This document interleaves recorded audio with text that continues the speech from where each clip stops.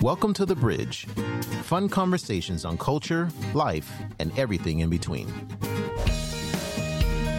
Hello, everyone, and welcome to The Bridge. We are a show that connects East and West. I am Jason, originally from California, and I'm living in beautiful Wuhan, China. Today with me is Alex. Hello, everybody. This is Alex Shi. I am from China, and I'm talking to you from Beijing, China.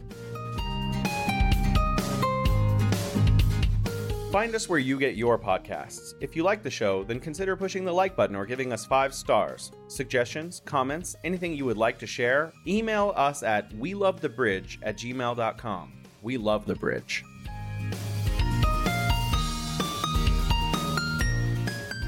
And today we have a special guest, Pat Yu, who is living now in Seattle, but has homes in Seattle, Colorado, New York, formerly a CEO of a company that did video games in China, where he lived in Shanghai, Beijing, and Wuhan, and is back in the US working as a CEO for a different company. Also an international gamer who has won global competitions. He's here to talk with us today about video gaming. Hello, Pat. Welcome to the show again. Welcome, Pat. Hey, Jason. Hey, Alex. Thanks so much for having me. I'm excited to talk to you guys today. Alex, do you like to play video games? I don't, but my boyfriend is a video game fiend. Yeah? What kind of games does he play? Oh my god. Pretty much everything that he could get his hands on all the time, on different devices. He plays on his PC, he plays on his Switch, his PlayStation, and my PlayStation, and his Oculus Quest. Yeah, he almost convinced me into getting the Pico Neo just so that we could have 2 VR headsets at home. And I'm like, I don't want to have 2 VR headsets on with just the 2 of us in the same room. It doesn't make sense.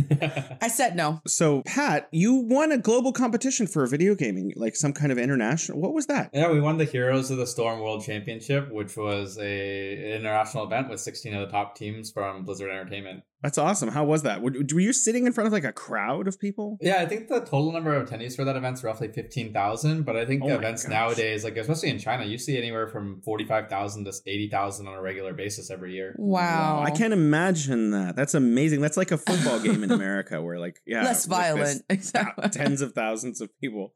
Well, I don't know if it's less violent. It's less actual violence, but some of the video game. So what was the name of the game that you played? A game called Heroes of the Storm, but I've competed in a lot of titles. Some of them probably you guys are familiar with, like League of Legends or StarCraft. Ah, wow. So you came over to China to establish a video game company, and you lived here for quite a few years, isn't that right? Yeah, we were a video game events operations company and a consultancy for ed tech for video games. We talked previously because you came on the show to talk about real estate a little bit with us before, and you lived in Wuhan, is that correct? Yeah, we were living, we had an office in Optics Valley that's a little bit west of the city, and then, we were planning on doing 3 international events throughout Wuchang, I'm forgetting the other name of it, and then also Guangzhou.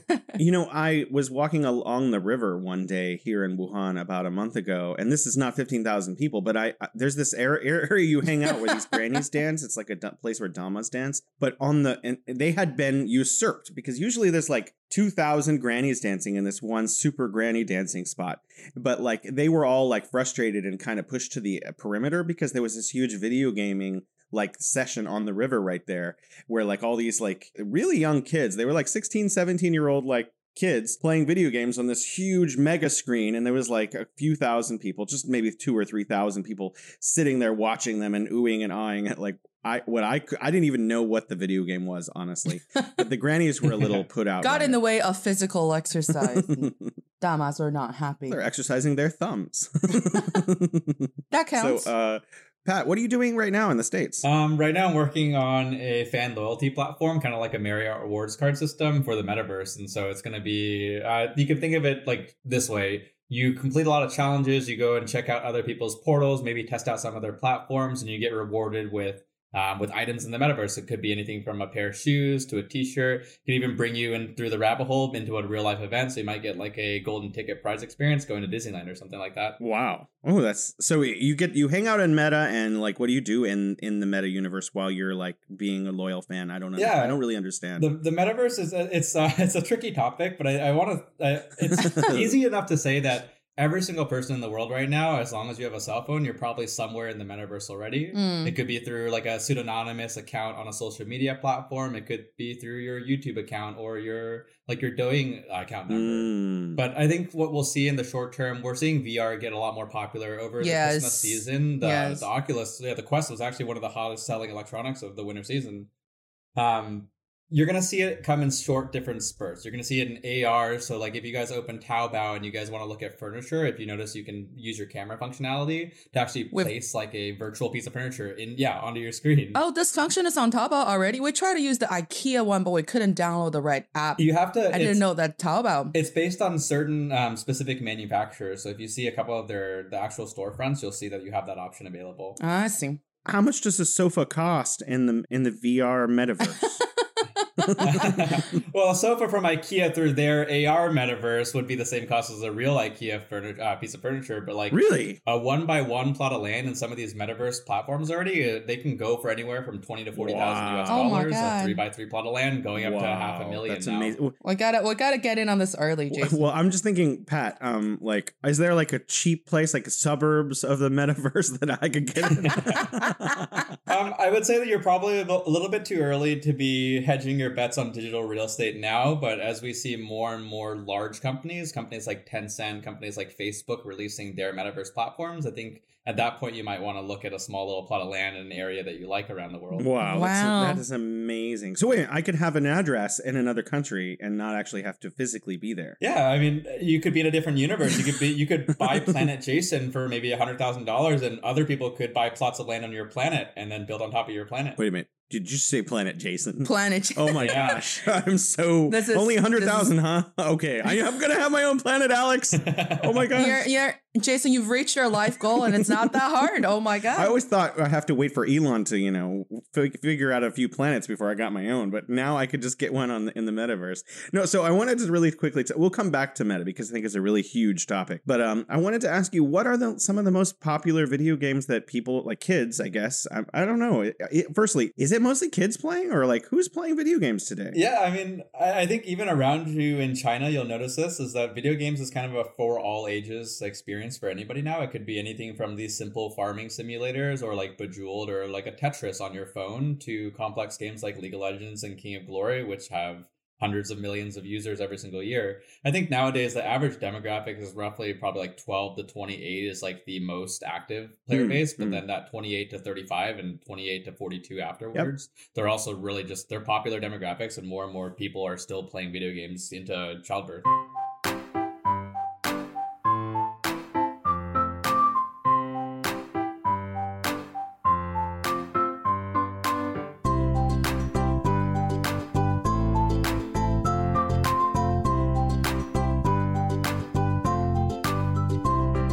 Now, a lot of people think of video games as a waste of time. A lot of people think of video games as something that you do when you're not doing something. And I know my wife would rather that I do anything else. She's one of those people that really like checks on me when I'm at home. We're both at home. She has her office and I have my office.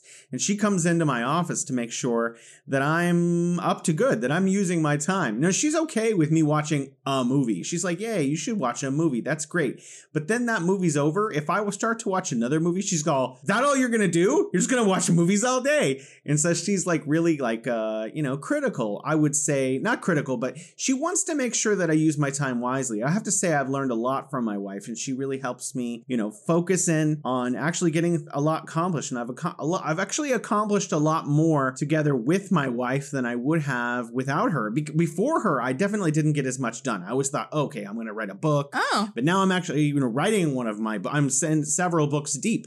And I used to think, oh, okay, I'll start a blog. I have a blog, and I've had a blog for years, and a lot of it's like, what are you doing? So like video games for me is like, I like video games, and occasionally I'll play a video game.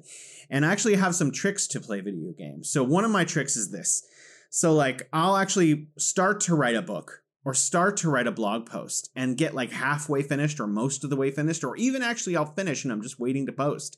And then my wife is in her office and I'll start playing a video game. And then she'll come in, I'll just click Alt Tab. And she'll look at the computer and she's like, oh, you're still writing your blog. Good job. You've made it a little further than you did last time. But, you know, I'll switch over and I'll be playing a video. I don't play video games. Honestly, I actually do want to get into playing video games, but I don't actually play a lot of video games right now. In a month, I probably spend, I don't know, on average 1 or 2 hours playing video games. But, you know, video games are one of those rare things. And that's why I wanted to invite Pat on the bridge today. That's why I wanted to talk about this, because we are a show called The Bridge. And this is about bridging cultures across the Pacific, around the world, showing us how we're all the same and how we're all common. Exactly. And, you know, this is really interesting. Video games are one of those rare commonalities where people are literally on a quest. And, you know, they're on a quest together, people from different countries or from the same countries, whether they're on opposing teams or the same teams, they're united in their love of this particular fantasy world, of this particular idea, of this particular ideology or like landscape or universe. And like, this is something people can get together. You know, you have a Chinese person and they're in San Francisco hanging out with some buddies, or you have some friend from New York and they're hanging out in Beijing, and like they're sitting in a bar. Suddenly, you know, World of Warcraft comes up. Everyone's like, yes, I play that. Oh, what character do you like? You know, what aspect of that video game do you like? And this is something that really helps people come together. This is a brick in the bridge that is literally a bridge for people around the world. Video games serve the function of bridging culture, of bridging interests, in the same way that some movies or some music does. Video games are like that. It's a cultural facet that people can unify around from all the world. Someone from Sweden or someone from like Denmark, someone from India can actually just be unified around the same experience of playing a game together. And literally, they can play a game together in another universe, on the internet, on the web. In the 21st century, we are connected by the music and the fantasy worlds that we share and embrace in books, literature, video games, and other mediums. And that is why I think video games are going to be such an interesting topic for us to discuss here today.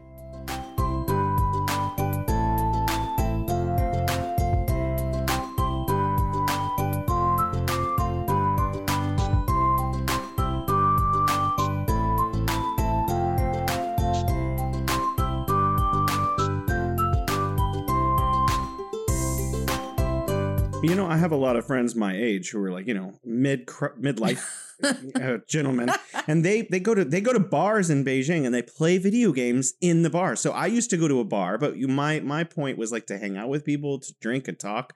But these gentlemen are going to, and ladies are going to bars where they buy beers and then they go play video games. And so this is like a whole new thing. Oh, that's the new ones, right? Oh, I'm sorry, what? Those are the new ones. So you're not talking about the internet cafes. You're talking about the actual video game bars. Bar, yeah. Well, there's a place in the Hutongs that on like Tuesday night you go to the 3rd floor and like it's just like all video games. People bring in their own PCs in the daytime. Oh, it's the fighting game competition. Yeah. It's all the people bring in their own fight sticks. They're customized like pieces of hardware that are suited to their own hands and the way that they like to play, and they all get together and compete inside a single room. Well, it sounds like you've already been there. I mean, I explored a little bit while I was in Beijing. Yeah, so you lived in Wuhan, really quickly, you lived in Wuhan and Shanghai and in Beijing. Where did you like living the most? Personal life-wise, I really enjoyed Shanghai and Beijing. I think Wuhan was awesome if I was a little bit older in my life and I wasn't as like didn't have as fast of a lifestyle, but I think Shanghai was probably the best experience for a foreigner, at least. Yeah, it does seem like there are a lot more foreigners living in Shanghai than other cities in China. I think it's mostly just access to day-to-day like needs, like being able to buy like potato chips or like a roast chicken was a lot easier to do in Shanghai than Beijing. But it could just been the area that I was living in compared to Beijing. We lived in the same area in China district. Is there a difference between the games that are played in the States versus the games that are played in China, or are they basically everyone playing the same games?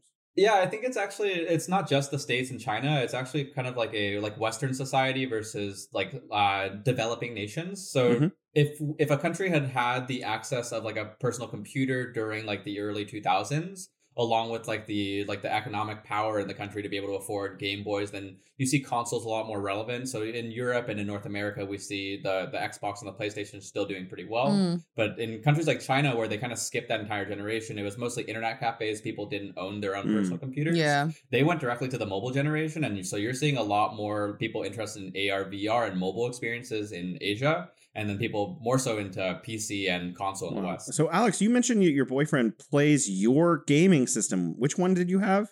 I had a PlayStation 4, but it wasn't because I was a huge game head. It was because my friend was leaving the country. And so they just sold me their, according to my boyfriend, it's a PlayStation 4 a Pro, whatever, the slimmer version for 300 Kwai. And I just inherited basically, for free. And he would play on mine, he would play on his own.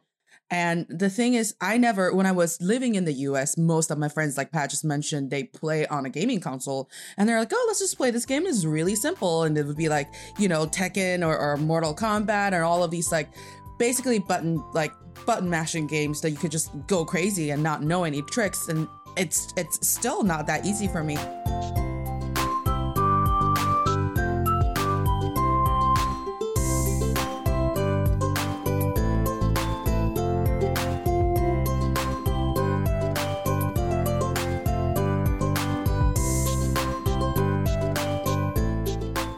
China's kind of the leader of mobile gaming already. They have some of the largest game studios. They have MiHoYo, which produces expansive 3D RPGs. They have Tencent Games, which makes most of the most popular titles around the world. And every other Chinese company is acquiring more and more game studios. They control at least 60% of the market right now. Wow. So you mean around the world, people using video games on... Yeah, the most popular game in India right now is PUBG. The most popular game globally is League of Legends, and they're both owned by Tencent. Well, I didn't know that. Oh, a lot of people don't know amazing. That. Yeah. Yeah, I know that there's I was reading some random numbers in the news and they was saying the amount of market here in China is about the market is about hundreds of billions of dollars size. I always just had this bias in my head that I thought all video game, the bulk of video games came out of Japan for some reason. I guess that's because I had an Atari as a child or something. I was just thinking, oh yeah, Japan, they have really controlled the market on video games. But you're saying that China controls 60%. I think that's also growing up in America when all you see are Japanese consoles. That was the entirety of the 80s and 90s. 60% of the market share for video gaming is controlled in China. For mobile gaming. Gaming. Wow. Okay. So, and it's mostly just because Tencent has a great acquisition strategy. They've done really well just acquiring minority stakes and full buyouts of some of the best game studios around the world. And that's their strategy. They just acquire everybody who's awesome. In terms of having really large stadiums full of people cheering and whatnot, I know very little about this. Is this popular in countries around the world, Europe, North America, Canada? Yeah, we had an event that was for Staples Center, if you're familiar with that. Sell out in a minute and 12 seconds, and those retail price were I think $130 a ticket. Wow! So you're seeing this happen all around the world, and so I want you to think of it this way: the same way where maybe the last generation, what we call the boomers now, right? They would pay for tickets to go watch basketball, to watch American football, to watch soccer. And they would pay a large sum of money, anywhere from $60 to $200 for their seats for a regular game, right? The same people nowadays, the generation that's grown up playing video games, there is a competitive aspect to gaming. There are local teams relevant to cities like Shanghai and to Wuhan. In America, we have franchise slots across 12 to 16 different cities around the US already now too. So there's a lot of that hometown spirit. You get to kind of experience that same enjoyment of watching someone compete against each other that you do from a traditional sport, but in a digital realm. It's also now that we have electronics, everybody has their phone, they have their computer, they're almost always connected digitally to their friends. So it's a lot of it's a good experience to be able to meet some of the people that you converse with online for the first time at a large event, and kind of morale together for that. You went to Sweden a couple of times to do business with there, and so I'm assuming that video gaming is also huge in Northern. Yeah, well, Sweden specifically, we were acquiring the IP of an event called DreamHack. It's actually the largest digital festival in the world. It holds the Guinness record for most computers connected in the same spot. So that IP started off in the 90s in Sweden, and it's a city that's actually very similarly climate to where I'm from, Seattle, where it's rainy and kind of muggy almost half of the year. And so because of that, more people are staying indoors, and computer gaming was one of those hobbies that you could do during the rain season.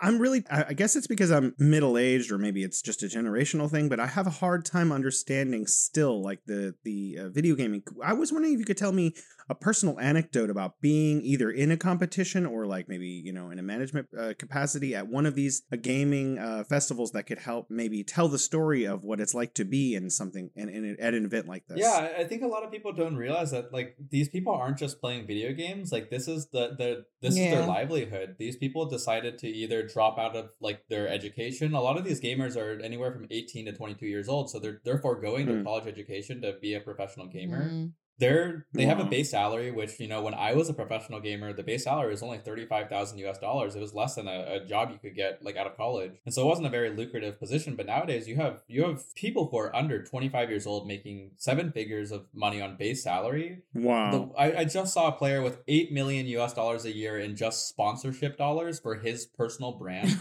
And so you have the opportunity to become a mega celebrity, especially in countries like China, where gaming has shot above and beyond. Like Honor of Kings has better viewership than basketball from the CBA in China. And so these people aren't just like, they're not just gamers. Like these are celebrities. These are people who have the attention of millions and tens of millions of fans. Like they're just as popular as your favorite actors and actresses. That's and amazing. Music artists. Jason, did you, I know that Pat definitely knows this, but Jason, did you see your Chinese friends posting this news around, I think, early December last year? Everybody was saying EDG, and this is a moment of tears and years of hard work. We finally won this whatever championship. And all of these people in my friend circle that I didn't know that was a huge, video game head or video game fan even just started posting about this. And it was something like a very memorable moment for Chinese, a video gaming industry, or these people who do, who are pro, almost, can we use the word athletes for, video gamers? I don't know if you saw that. I didn't. You could see videos on TikTok of people, like just college dormitories. People were throwing papers out of their windows and just yelling in the middle of crying. the night and crying. Yeah, I guess I'm completely disconnected from this. And it is the EDG story is great though, because this is the first time they've won a world championship, and China in general, they compete. For the past 4 years they've been competing head to head with Korea, but EDG has just never been able to make it. And so clinching a 3-2 finals in the very last match of the year, like it was just amazing for the country. Wow. So wait, where is EDG located out of? They're located in China. I'm not sure specifically their franchise location, but it's somewhere in the north, I do believe. So this Chinese team won a very prestigious international gaming award, and so like this was a globally celebrated event amongst gamers. I mean, they won the championship of the biggest game in the world. Wow. So what is the biggest game of the world? Yeah. Oh wow. It's still League of Legends, and it has been for the past 7 years. So League of Legends is the Super Bowl of video gaming. Yeah. So if you want to think of, are you guys familiar with Honor of Kings or Wanzi Rongyao? I've heard I've heard of it. Never played it. Yeah. So that's in China. That's the most popular game. You like when it first came out, and when I first moved to China in 2017, like anywhere from doctors to lawyers to the train operators, like you would see everybody during their breaks playing that game. So that's actually like kind of the child of League of Legends.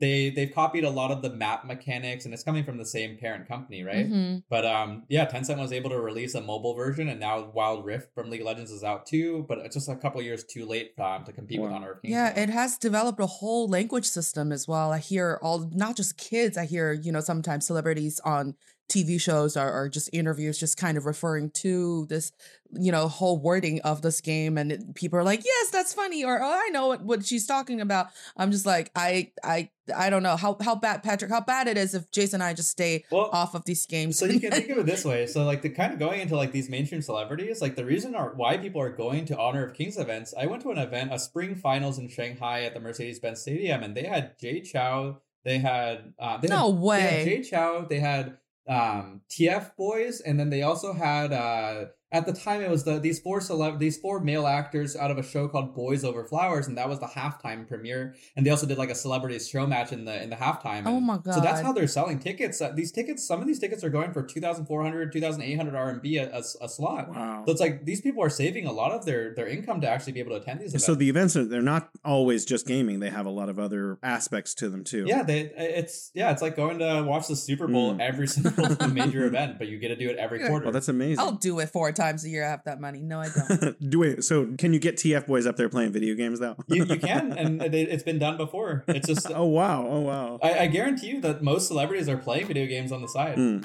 That's really rather amazing.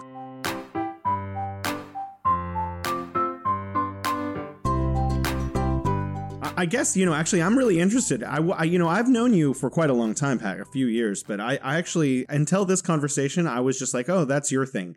But now I'm actually really thinking about getting into some video games now. Well, I would say like I've changed the games that I've played. So I started off in two genres called real-time strategy. If you guys are familiar with titles like Age of Empires or Warcraft, kind of titles that were popular in the early 2000s. That genre has kind of lost its popularity with Gen Z. And I played MOBAs, which are games like Honor of Kings.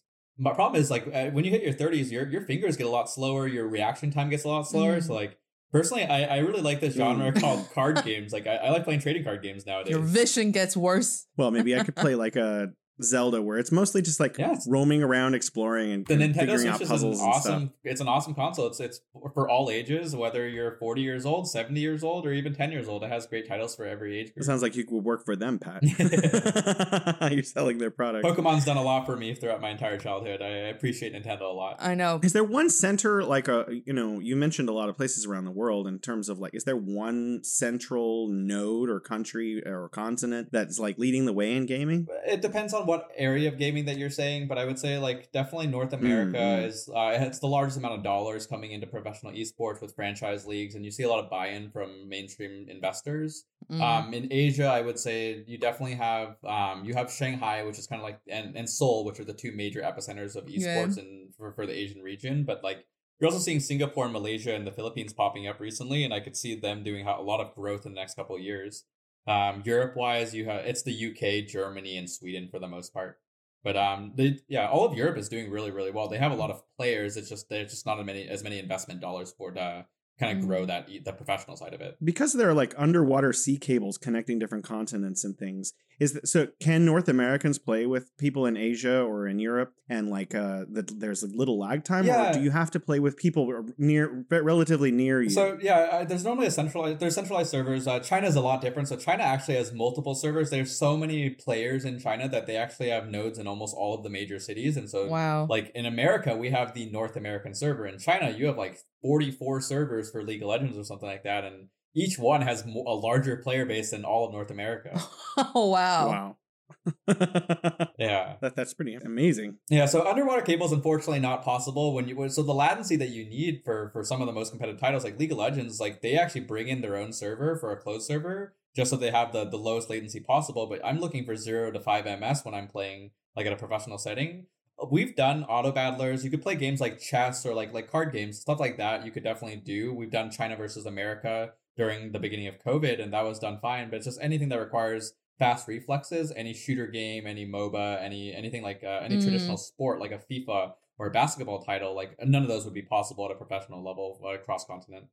A lot of language comes out of Reddit, I've noticed, and like other internet platforms. I know that people who are playing video games have their own language. Like, or what are some of the kinds of phrases that young people are using now in video gaming? I know Pat's ready. Yeah, I'm actually, I would say that I'm someone who doesn't try to use as much video game language, but like right now, I think like Pog is still popular. Have you guys heard that term? Pog or Pogo? No. It's it's really hard to explain, but it's like when someone does something good or does something bad, it's just like it's just a universal expression. It's kind of like you can say the words like 666 or Leo Leo Leo in China, and it can mean almost anything you want. Like in gamer speak, like Pogo is kind of popular. We've gone so if someone does something cool, you say Pogo. Yeah, you can say Pogo, or like even like when someone like gamers on Twitch right now, which is the most popular broadcasting, instead of saying I'm sad, they say Sag with a GE. And it's like it's a Doge emoji with like just a sad Doge emoji. Wow. You mean like the coin? The cryptocurrency? Yeah, like the cryptocurrency Doge that's like making a pouting face has become like a text meme called Sag on the internet now for gamers. Wow, so that means expresses what, dissatisfaction or sadness or something? Expresses sadness, yeah, with a cute little puppy. It's like a sad badge, so it's Sag. Yeah.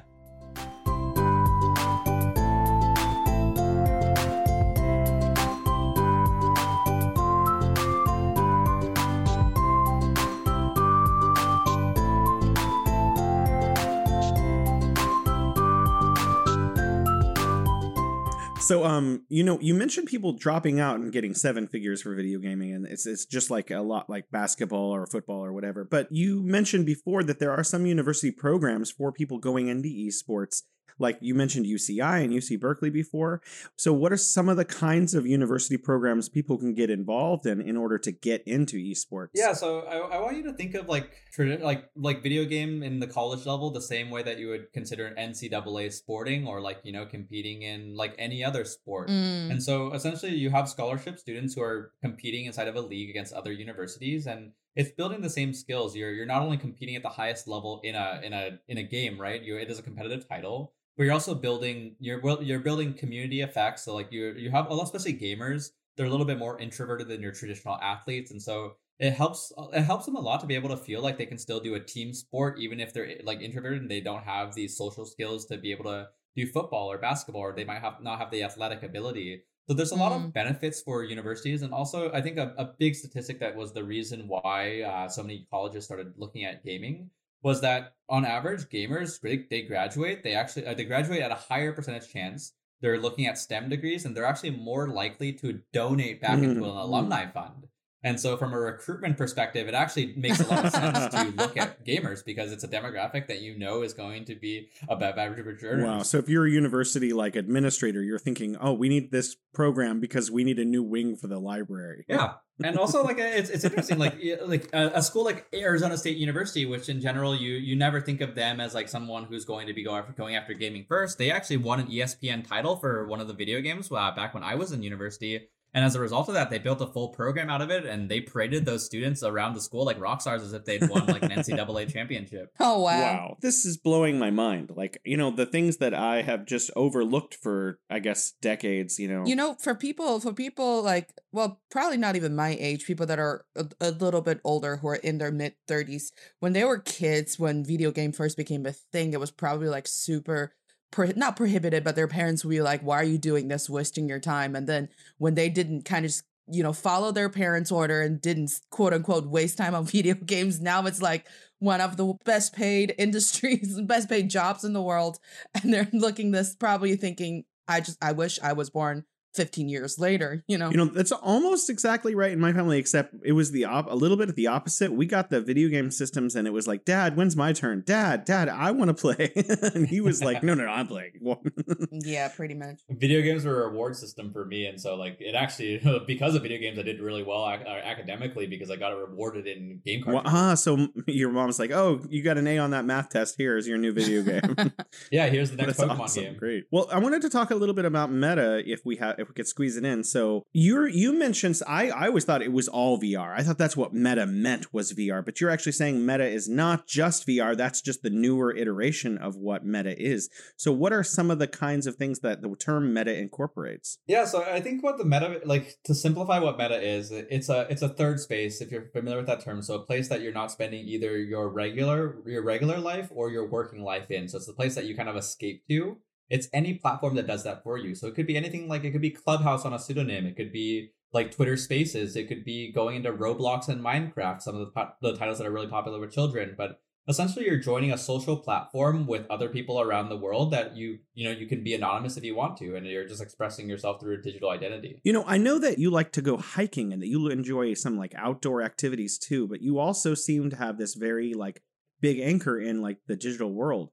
So how do you find a good balance between, like getting out into the real world and going to this third space? Yeah, I think so.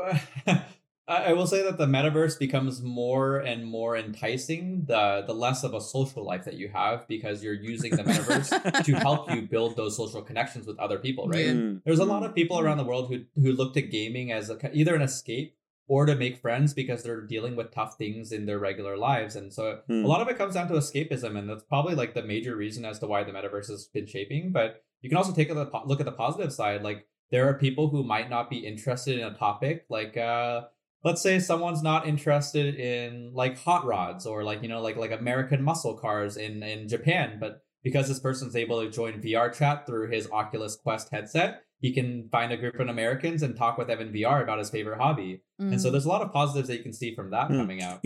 I understand a lot of it's going to be like the real world layered onto digital world. So I could have like a pair of glasses on or like some kind of headset, be walking around in the real world and see the real world, but I'll see like digital information superimposed onto the real world. So theoretically, you could go hiking and have also see, I don't know, like Pokemon or something. Yes? Is that right? Yeah, very, very likely, and very likely this year you'll see some of that new technology happening. Like AR it's advancing every single year, but yeah, AR, VR, hybrid. Last year was the end of the cycle for the next round of development for titles, and so you're going to see a lot of AAA titles that have been in development for 3 to 5 years now entering the market in probably spring of this year. So what are some of the huge companies that are like moving into this market right now, or that are already there? Yeah, I mean, Tencent's already there, Alibaba's already there, Facebook's already there, Microsoft's already there through their acquisition of Minecraft. I would say every single major company's already there. Even Nike, like a company that builds that makes shoes and sports apparel, they actually just acquired the most popular digital shoe company in the world, Artifact, and they're part of the Nike brand now. A digital shoe company. Adidas is doing the same thing, where Adidas is partnering with this new IP that's really popular called Bored Ape Yacht Club, where a single one of those digital avatars is now worth $250,000. Yeah, so you're seeing designer brands like anything from Dior and Louis Vuitton looking at the metaverse, and Adidas and Nike have already joined the metaverse with their own products. And even like you're seeing music artists, you're seeing people like Yao Ming, who's using the metaverse to help out with his charity through wine sales. What? And it's gonna get bigger and bigger. Yeah, he raised I think $170,000 through digitizing his wine, and you were able to use that digital product to redeem a limited edition bottle of like a Sauv Blanc or something like that. I feel like a real bottle. Oh my god.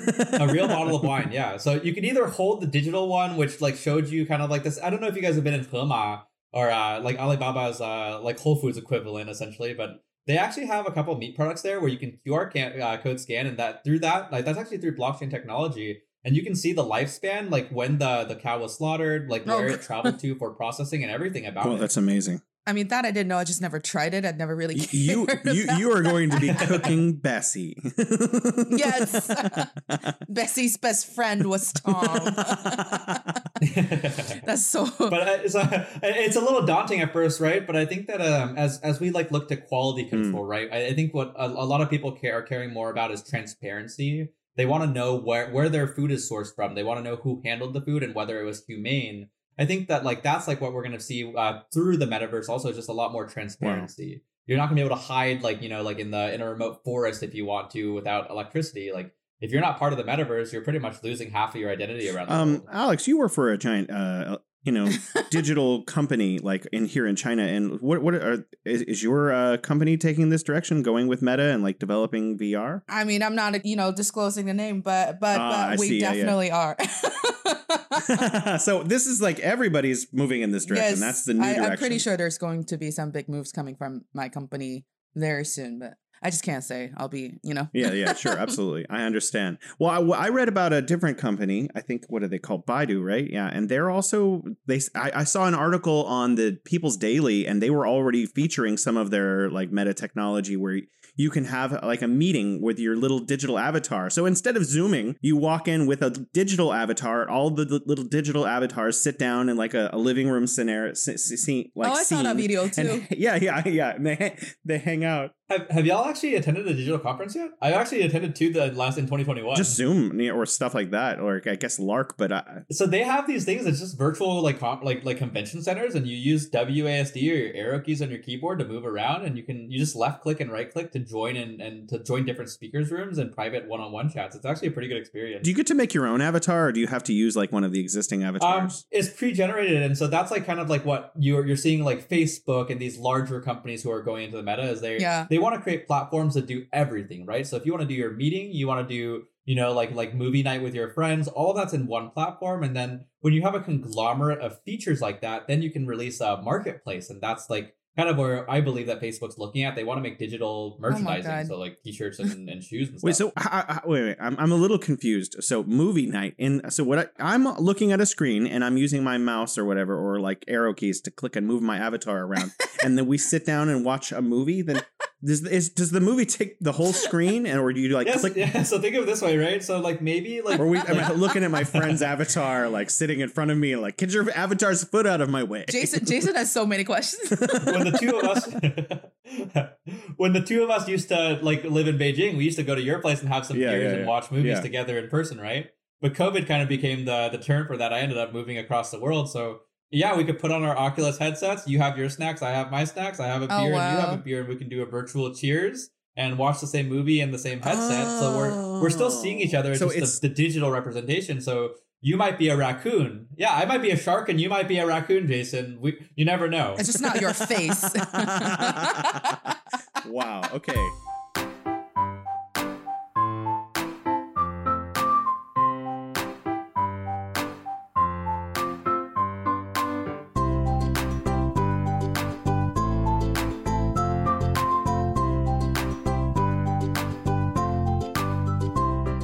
Yeah, during COVID last year, my boyfriend tried. He wanted me to try, but I was like, "That's too eerie for me. I'm not gonna do it." He tried the Oculus movie cinema, and it's open to, it's not just with your friends; it's whoever that walks into that screening room, walks into that movie theater. They could sit down next to you, and he was like, it was very odd. I was watching this like IMAX screen in my VR headset, and this person just came over and sat down next to me and started talking to me. I was like, "You're talking about this as if this is happening in real life." He's like, "Well, it's pretty much like it kind of real life." Yeah. I couldn't try it. A very, very long time ago, there was a company called Second Life, and I understand it's still around. Are they like still a big player? Or they're not they're not a player anymore. And actually, it's funny. I've actually met a couple people who used to build in-app like features for Second Life. So I was too young for that game personally, but they were one of the first metaverse companies. Like they literally let you have a second life in the game. And all we need is Elon Musk's Neuralink company, and then we can just be a raccoon in the meta universe forever.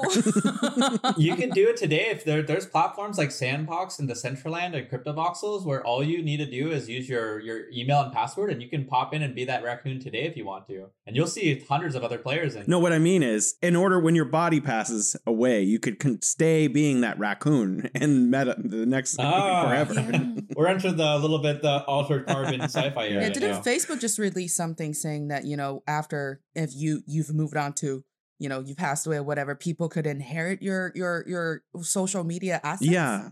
I always thought that was just so they it's community property rights in the US. I actually just signed off the rights to a lot of my digital assets through an 83B filing for my wife. Wow. That's something that's so advanced. I'm like, it's crazy, right? To think that like a skin, like I have a sniper rifle skin for a game called Counter-Strike that's worth like $10,000 that I got gifted to me. Oh my God. Like even like what I was talking about. So Adidas's partnership with an IP called Bored Ape. There's only 10,000 of them in the entire world. Like celebrities like Snoop Dogg and Steph Curry, like some of the most prominent people in the world. Like the price, if you want to be that ape in the metaverse, is $250,000 for you to get in. Wow, that's amazing. Yeah, I understand a lot of the NFTs now are going to be like in your meta living room, spinning or whatever, like or on the wall as like pieces of art that when people come to your domicile, they'll see that you own it in your like meta.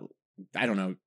Yeah, so I mean, I have a couple what are they called, electric frames, and so what they do is they connect to my wall address, and they actually showcase some of my digital assets on the wall. But you're gonna see more and more that like very soon you're gonna see people appreciating digital art more, especially as the hardware gets better. Like if you said this 10 years ago, if you wanted something this like that type of technology, you'd probably pay $1,000 for. But nowadays you can get a 3x6 frame for under $400 to display your assets. It's a lot more affordable now too. So are there differences in like, because you mentioned a lot of companies that exist in China and that exist in the US and other places so something that's made in the United States that can be used in Europe, or something that's made in China can be used in I don't know, the Middle East or whatever, Saudi Arabia, right? So all the kind of technology are accessible globally.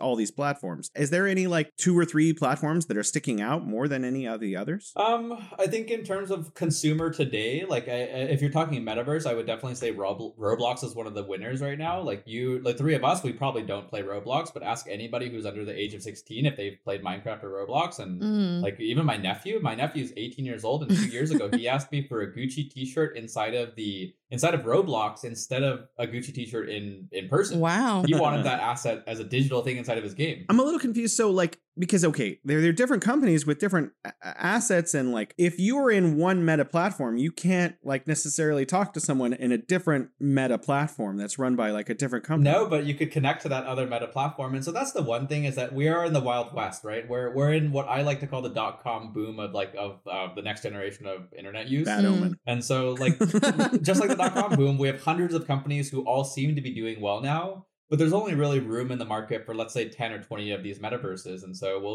over the next 5 years, we'll see what happens. I want to put this into perspective for you from a game called Fortnite. Yeah. So Fortnite's a video game that like it became like a number one game for 2 years. But like recently, like their entry into the metaverse has been through music. And so what they do is they actually partner with like the top like music artists in the world, and they do live concerts inside of the game, right? It's free to attend, especially during times of COVID. Like, who doesn't want to see a live animated concert of one of their favorite music artists? Afterwards, they sell limited merchandise like skins for the game itself, in partnership, co-branded with that music artist. And think about it. That person now has an audience of millions of people to buy their merchandise versus, like, let's say, like a regular concert floor, 30 to 50,000 seats at max. Like, imagine the ability to monetize your fan base like so much better through the digital world. That's earlier when you said merch, I actually thought you meant digital merch, physical t-shirts, but now I realize that you mean like merch. That you use even for digital merch. One of the features that my company does, so we work with content creators and we sell physical merchandise, right? And so what we do is if you buy the physical merchandise at a later date, like you actually get that same piece of apparel inside of a metaverse platform once it's launched. So once we design it out. So we use a portion of the profit that we make off the t-shirt sale to produce that digital asset. So I order a t-shirt. The t-shirt comes, I open the box, there's like a QR code or something. I scan that and now I own it in 2 places. Exactly. You got it. That's pretty cool. I like that actually, because I like having it in the real world because, I currently most of my life is in the real world. Still. So, I don't know. And Pat, I have just because the news coverage about this really is everywhere, and there's a saying, and I want to get your your understanding on it. We talked a lot about how, kind of the components of metaverse and how people are going to behave and what things they're actually going to do in metaverse. But is metaverse going to be more entertainment focused, including, we talked about fan base management and video gaming, or is it going to be actually moving into more of the financial, world that's actually going to affect how people look at their money? So I think you can look at it from both ends. I think that metaverse from a consumer standpoint will always be entertainment first. I see just a lot more applications of being able to use it for loyalty programs or for digital identity or even for live entertainment. Like that's the use case of metaverse. In terms of finance is actually the number one application like as of today for it. But I would say like there are a lot of complexities to it. There's a lot of issues with you have a double-edged sword. So when you look for full transparency through the ledger of transactions, your issue with that is that because it's not centralized, you don't have oh no, I messed up button. Like it's like, what happens if I need help? There's no help when you're peer to peer. And so like I think that finance, like we'll see a middle ground. Like there's going to be like the option to use digital finance, but I think that most people will just want to use a bank. Like it's you don't make as much on your savings, or you don't get to utilize the money that's like through those financial systems nearly as well by yourself. But what you do get is security, and you get to be safe. And that's all that really matters to the majority of people around the world. Well, I was wondering, what kind of you mentioned that you're one iteration of like your what is it, your game card behind what's going on. What if someone wants to get into like video gaming or using Meta, can they just use their regular laptop that they use for other purposes, or do you need to get a system specifically for doing Meta or for doing video games? Is it necessary? It's not necessary. Technically, it's not necessary, but I would say if you want an immersive experience, something that you feel good about, I would definitely recommend a desktop computer. As of today, it's probably the cheapest bang for your buck in terms of parts, and you're going to run it flawlessly. I use it through a laptop for me, and even for the problem for me is that like it's really damaging to your computer.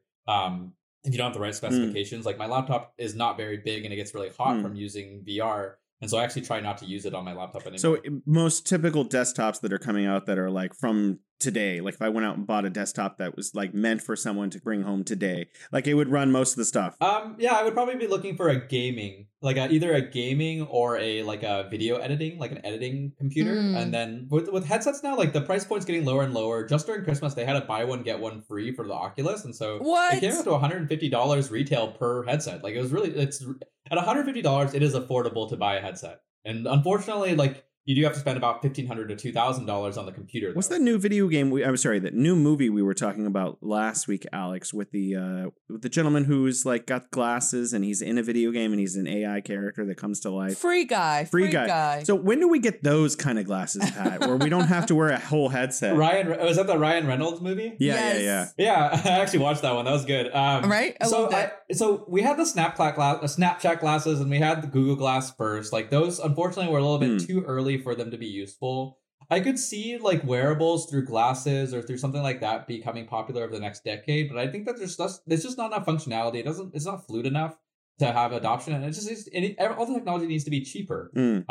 Right now it's just price point, so we need to wait at least a half a decade before we see mainstream adoption for it. So I need to wait 5 to 6 years, and then I can get my really cool Ryan Reynolds glasses. Yeah, I mean, like you can do it through your phone now, right? Like you can see some of your digital assets through your phone. You can play around on Alibaba with it now. Like you'll see the 1.0 of the metaverse, right? But really, to see that Free Guy style of AR universe, you got a couple years to wait still. Yeah, I'm excited about it because when I watched Ready Player One, I was like, I'm not putting on that suit.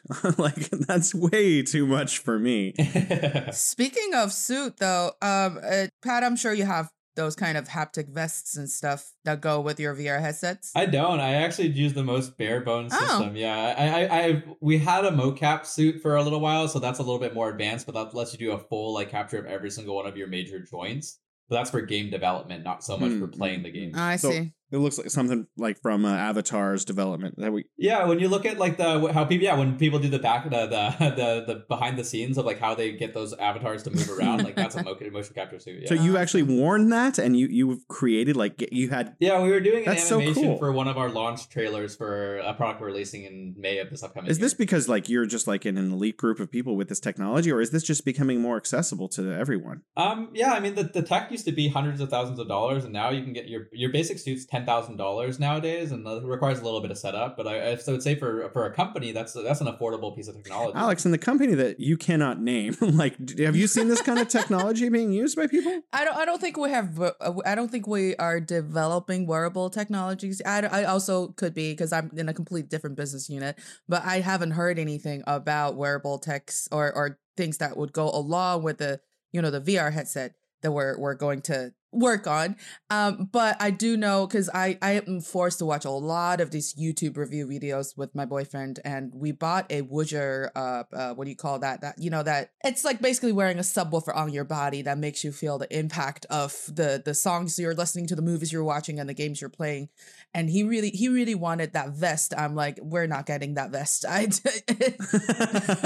No. There's a new company in Japan that does tasteable TV. So like everything is. I've seen that. Yeah, it's so I never weird. understood if that would actually work. Same. Well, apparently you have to reload all of the flavor capsules like every month or so, and then you have to constantly be cleaning the screen because of bacteria issues. So like, it's not like something you really want. It's more just like one of those curiosities that you read about. So. I actually had a 3D printed cookie the other 2 months ago. I had a 3D printed cookie. It was an almond cookie that was printed out of a machine and it tasted great. Yeah. Wow.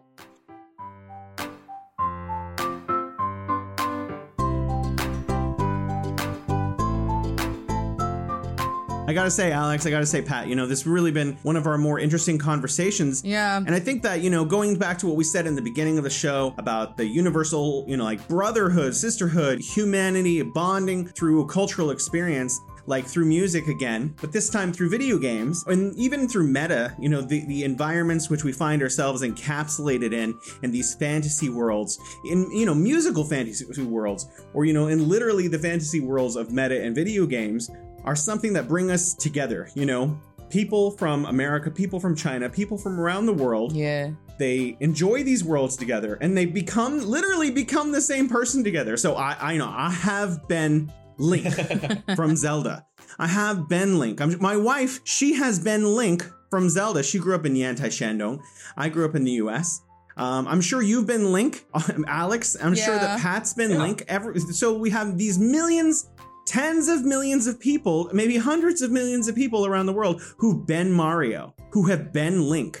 And they shared the common experience of being these characters in this other universe together. And we call our show The Bridge. This is about, unifying people and showing the commonalities for our listeners at home, demonstrating to people, helping them actualize and realize how similar we all are. In China, tens of millions of people have been Mario and have been Link.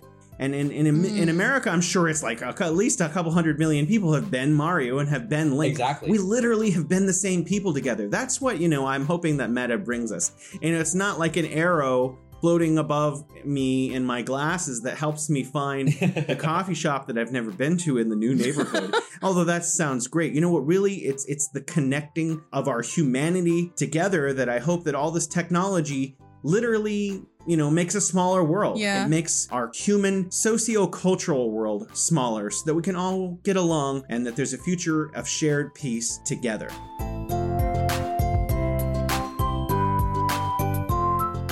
There's so much we could talk about, but we are out of time, guys. What a shame. I want to talk more about VR stuff. I think we should have a part 2. Do you think we could get you back on the show in the future, Pat? Yeah, of course. I love chatting with you guys. All right. Thank you so much, Alex. Thank you so much, Pat. Lovely meeting you, Pat, and thank you, Jason. All right. Bye. Bye-bye. Bye, y'all.